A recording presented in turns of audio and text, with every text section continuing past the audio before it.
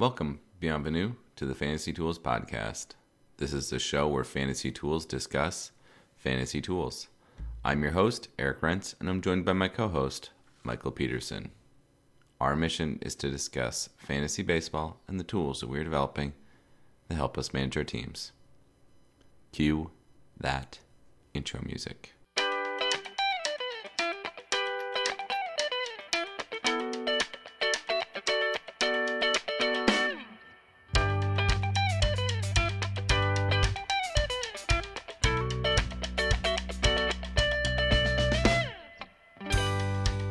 Michael, is League 5 in TGFBI done drafting?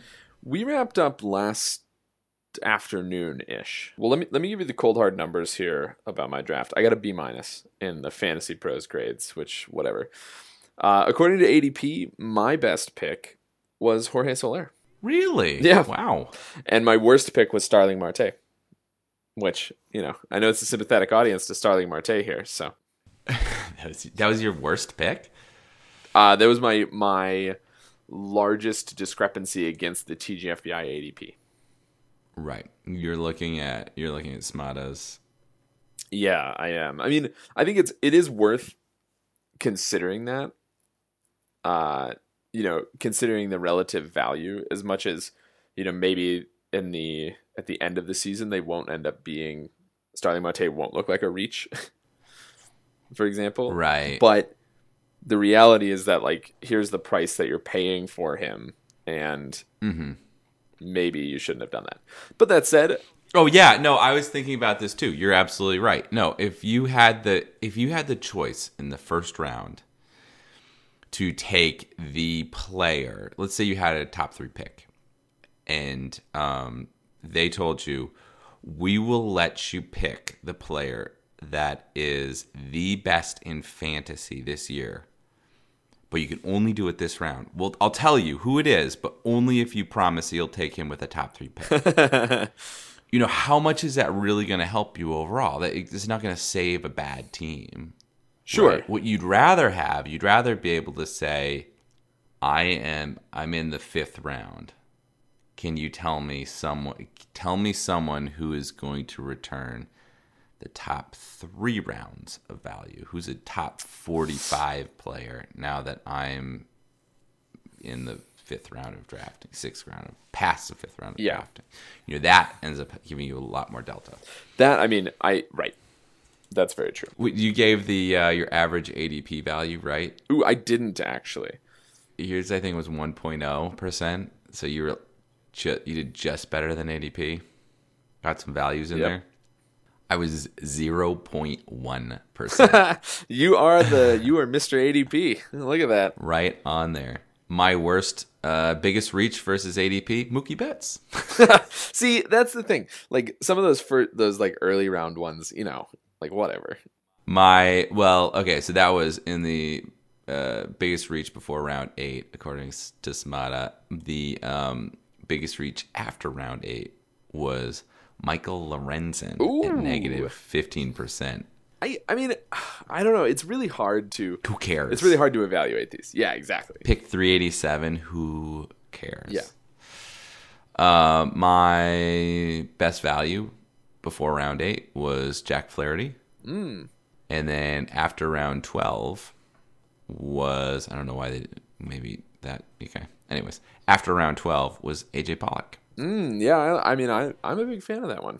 If you go to Smada's spreadsheet, you've got the team projections. For being, beating ADP by 1%, you're right in the middle of the distribution for your projected team. Okay, well, let me talk about my strategy very briefly, which is based on what I noticed last year, which is that you have to win. You have to be very competitive in every single category. And so I went into the draft thinking that I needed to lock down scarce categories. And scarce categories are stolen bases and saves. Because it's what are the things that there's basically a vanishingly small chance that I can pick up off the waiver wire? The lesson being, last year you needed to pick up stolen bases to make the leap, and they just could not. weren't there. Yeah. Yeah. And so that guided. Right, so lock those down with the assumption that you're going to be able to find home runs, runs, RBIs, and innings. You lock down stolen bases, saves, wins, Ks. Whip, I get you're pretty good in whip. Kind of, but the rest of it, so you need to find some ERA help. The other hitting counting stats are just wow. Your RBI, you are RBIs at 15. That is wild. Wow, my saves, I am way up there. How did I do that? Because they like Treinen. Yeah, everybody. Seriously, everybody likes Treinen for saves. There are 390 teams. I am 389 in saves. What? Really? Yeah, so it says. Wow. I don't know about that, folks. I have Liam Hendriks, Craig Kimbrell, and Michael Givens as my primary save getters. And I thought that was going to get me there. Oh, it's well, we'll see what they. Okay, so I've got Kirby Yates. Oh, there you go. I forgot. Shane Doolittle, Shane Doolittle, Sean. Mr. Doolittle. Sean. And then I've got Daniel Hudson for when Doolittle does little on the team. Scott Oberg, Michael Lorenzen, just I love those single ones. But then we'll see what happens with Carlos Martinez.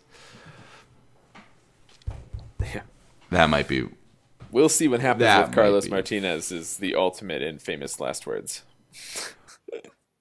Do you want to talk quickly about the prospect of American teams going Italian and playing in empty stadiums? I don't know.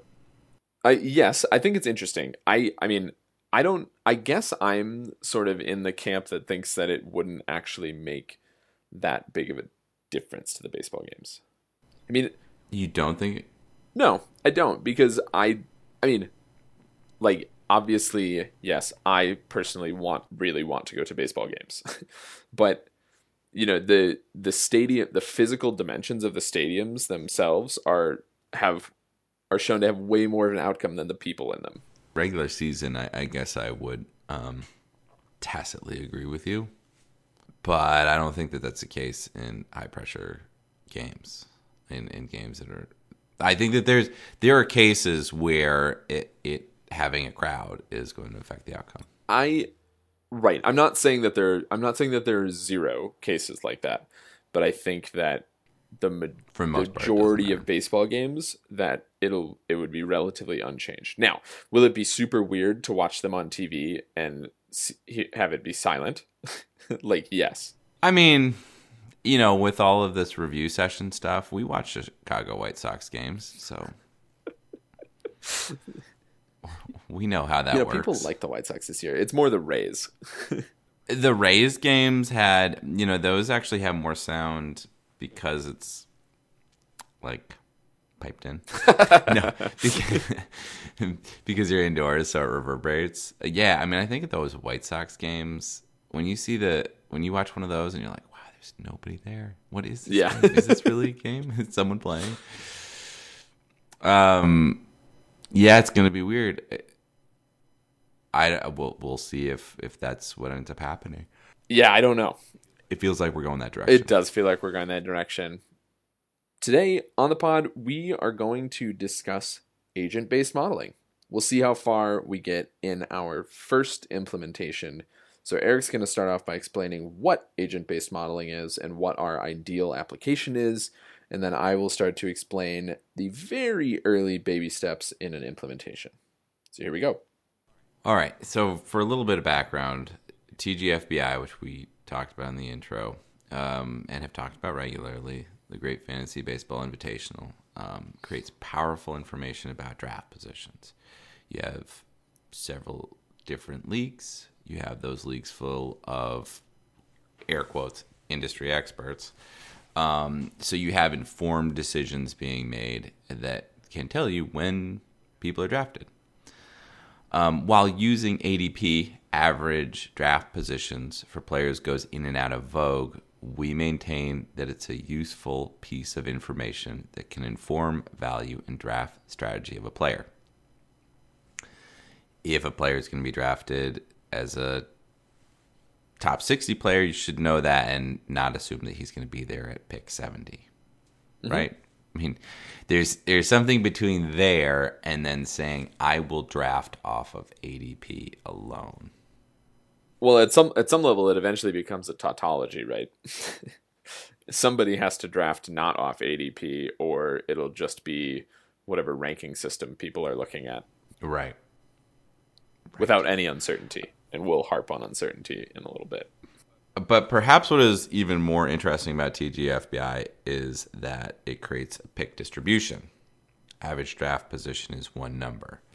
It's the mean of the draft positions for a player.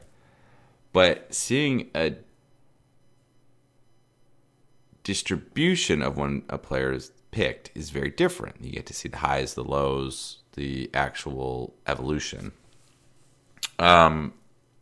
The problem with TGFBI, though, is that even 26 leagues means each player is drafted a maximum of 26 times, and the distribution is a bit choppy. Right, Mike? I mean, how many leagues would you like to see draft? Oh, easily 10,000. Of course. So here's the prompt. You and I were sitting in the shadow of the Tate Modern, and I told you, well, what if we fleshed out those distributions? Fleshing out the distributions would mean simulating the drafts several times and creating vehicles by which we could make the picks. Hey, maybe it's time for a Monte Carlo exercise using an agent-based model. And you had me at Monte Carlo. Yeah, well, of course. Obviously. But we haven't done an agent-based model. No, we haven't. And so it's a good... This is going to be an interesting algorithm club already, in that it's this is a multi-week algorithm club. This is a multi-week. Yeah, because we're also doing... Well, what was the other thing that we talked about? Death. Oh, survival analysis. Sorry, survival analysis. I was like, it's more positive. Analysis? No. Yeah, we stay positive on this pod. Sure. Survival analysis as well. But yeah, an agent-based model. So we haven't done one of those. What's an agent-based model? You might be saying to yourself, do you have a stock go-to explanation of what an agent-based model is, Mike? Have you used them before? No, because they're incredibly hard to, in a science context, they're incredibly hard to figure out what you're getting out of them. And the reason is because they're capturing nonlinear behavior. Right. Well, I will say that actually, so coming from geography, an agent-based model is pretty good for dealing with a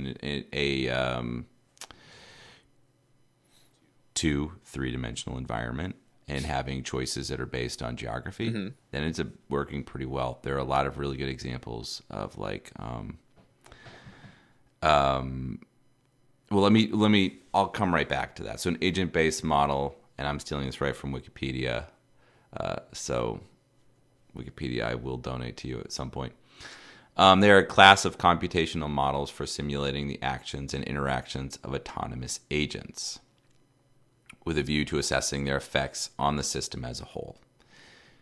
It combines elements of game theory, complex systems, emergence, computational sociology, multi-agent systems, and evolutionary programming. So an agent-based model, it's the emergent behavior. You're not trying to say this is exactly what's going to happen, but you're trying to understand, okay, these are the behaviors that emerge when you set up these simple rules to guide the agents to make decisions. So usually, I'll give you an example of one of the agent-based models that I think you will actually really like, and you've actually quoted this to me. I don't know if you realize that there's an agent-based model that really helped prove it. If you're on the highway and you see a pair of brake lights in front of you, mm-hmm. What do you do? Well, you try at all costs not to brake, obviously. Well, yeah, right. Because you know that if you break, then the person behind you is going to break, and the person behind you is going to break. Yep. So a really great example of an agent-based model is you set up in basically, I guess it's one dimension, agents that say, okay, here's a bunch of different agents that will go across your screen. All right. They'll have rules for when they decide to brake based on when they see someone braking ahead of them and how close their vehicle is. And what you see again and again and again is that people, when you have braking that happens too early, you end up having a traffic jam well behind the place where the braking actually has to happen. The emergent behavior is that people that braking cascades farther and farther away from the braking point. There are a lot of other great examples of agent-based models on a two-dimensional plane. And one is like there's a segregation model that just shows that if any group segregates themselves away from another group, whether that's forced or chosen, it will end up in a segregated environment very, very fast. 100% segregated environment. There's just a little bit of a propensity of the agents to self-segregate.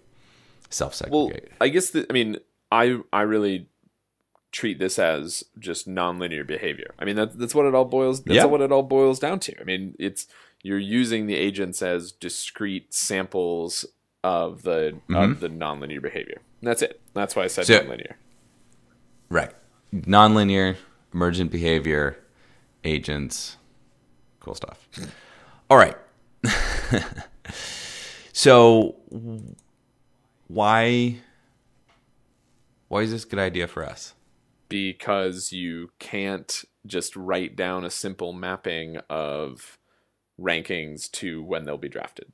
Well, you can, but it doesn't replicate what we see in TGFBI or in anywhere else in the drafting universe. Right, exactly. No, we need to have, and we talk about game theory a lot. Yep. And this is a great way that we can actually insert some game theory, just simple rules about when people should draft who. Just a little commentary from us on the state of the AL Central. And I think that, he got the job done. They're not contending. What? This year. Against those mighty Twins, I know. I'm just mad because that stupid White Sox buzz is starting again. Is it going to be the Cleveland Browns buzz? Yeah, basically. Before 2019 season? Basically.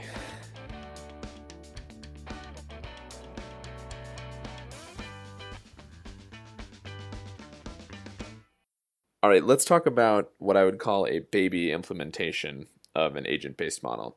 And I'm calling it that because it studies exactly one aspect of the agent-based model, and ironically, it's not the one Eric wanted to study. So just to reiterate what we were talking about in the first half, I think the guiding question to me is, what elements do we need in this model to explain the TGFBI draft distribution? So how are we able to recover something that can plausibly explain why players were drafted where they were in TGFBI? And the first step in this is designing the agents to go into the agent-based model. And I did one thing this week, which was build what I'll call a continuum of prioritization, where I built agents that look at the 10 stats that count in fantasy, the 10 typical stats that count in fantasy, and tried to create agents that wanted to draft to maximize different things. So some agents wanted to draft home runs at the expense of everything else. Some agents wanted to draft saves at the expense of everything else. Some agents wanted to draft RBIs or runs or stolen bases, all of these things. And so I built a model that would randomly prioritize different statistics and then looked at what happened when you actually let those agents loose in a draft. So they're missing a key thing, which is the scarcity models. And that, I think, is where you get to the maximum annoyance with this model. The scarcity models, yeah. So having a second baseman who might not have quite as good stats as the, name the other player who's it's a value added drafting thought process of, okay, well, this second baseman isn't going to actually help me towards my targeted numbers as much. However, he's going to get me closer to that number, as opposed to the next best second baseman than a named outfielder. And that's incredibly hard for a couple reasons. The reason that I didn't tackle that is because it's so league specific.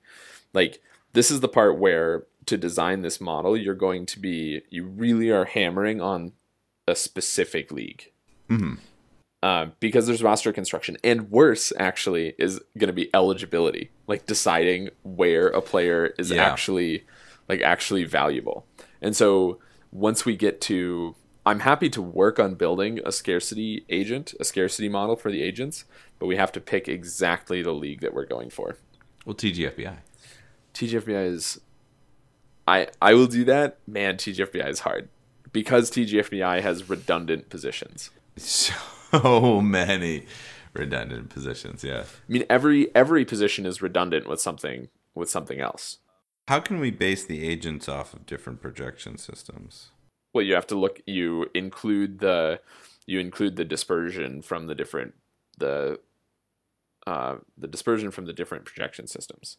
So you're saying, I think you're making the implicit assumption that your agents are looking at a variety of projection systems and coming up with their own conclusions about which ones are more right and which ones are more wrong. So you want all of the agents to look at all the projection systems? Well, you could set it so that they only look at some, but I was going to use all of the or what's set up right now is the agents will use all of the projection systems and randomly pick from the distribution of all the accumulated stats. Right, but I'm trying to solve for when you're not looking at different projection systems and when when the players are going off of the same ranking sheet, where it's going to go chalk if everybody's looking at the same ranking system. And even I think that in cases where everybody's going off the same ranking system, there will be a randomness. I need to take a look at this. You are on the right. I think that you are on the right logical bounds for what we're trying to do. I will look into just how effed adding any sort of uncertainty into drafting. No, but that's already in here. So the way that's captured is by saying that okay, what you effectively have in these random number draws is some fraction of the time the person says, I don't actually believe this ranking system that I'm looking at. And right. I'm saying that that's something that you can actually trace into like how more people draft. You say like, oh, wow, that somebody thinks that Mookie Betts is only going to get 100 runs. Well, I'm pretty sure he's going to get 110 runs. And that's already baked into this model, because this model is using our provided uncertainty bands and drawing randomly from inside of that uncertainty band as well. And so that is really trying to represent a time where a person looks at something and says, I don't believe that projection system. But I don't think you can say something as vague as, I just don't like this person. Like you can never capture that in a model. If you could, we would have solved the stock market. I think that about brings us to our review session. Ian Kennedy. Oh, Ian Kennedy. I don't know what to say about Ian Kennedy. He's I wasn't excited about him at all, and then suddenly I looked at him and he throws a knuckle curve. Uh, yeah, and that was like, wait a second, where'd that come from? Well, this is one of the things that I like about the starting pitchers going to relief pitching roles. You have these pitches that shouldn't be used by a closer every once in a while getting thrown. Yeah. So Ian Kennedy, right, to just lay it out there, in 2014 he threw 200 innings. No, in 2016 he threw 195 innings. Last year, throws 63, gets 30 saves. First time he's ever recorded a save in the MLB. Just 3 wins, 2 losses, 10.37 Ks per 9, which is a jump of basically 2 K per 9 on his previous record. 3.41, excuse me, in ERA and a 1.28 WHIP. That's pretty good. He only issues 2.5 walks per 9 innings.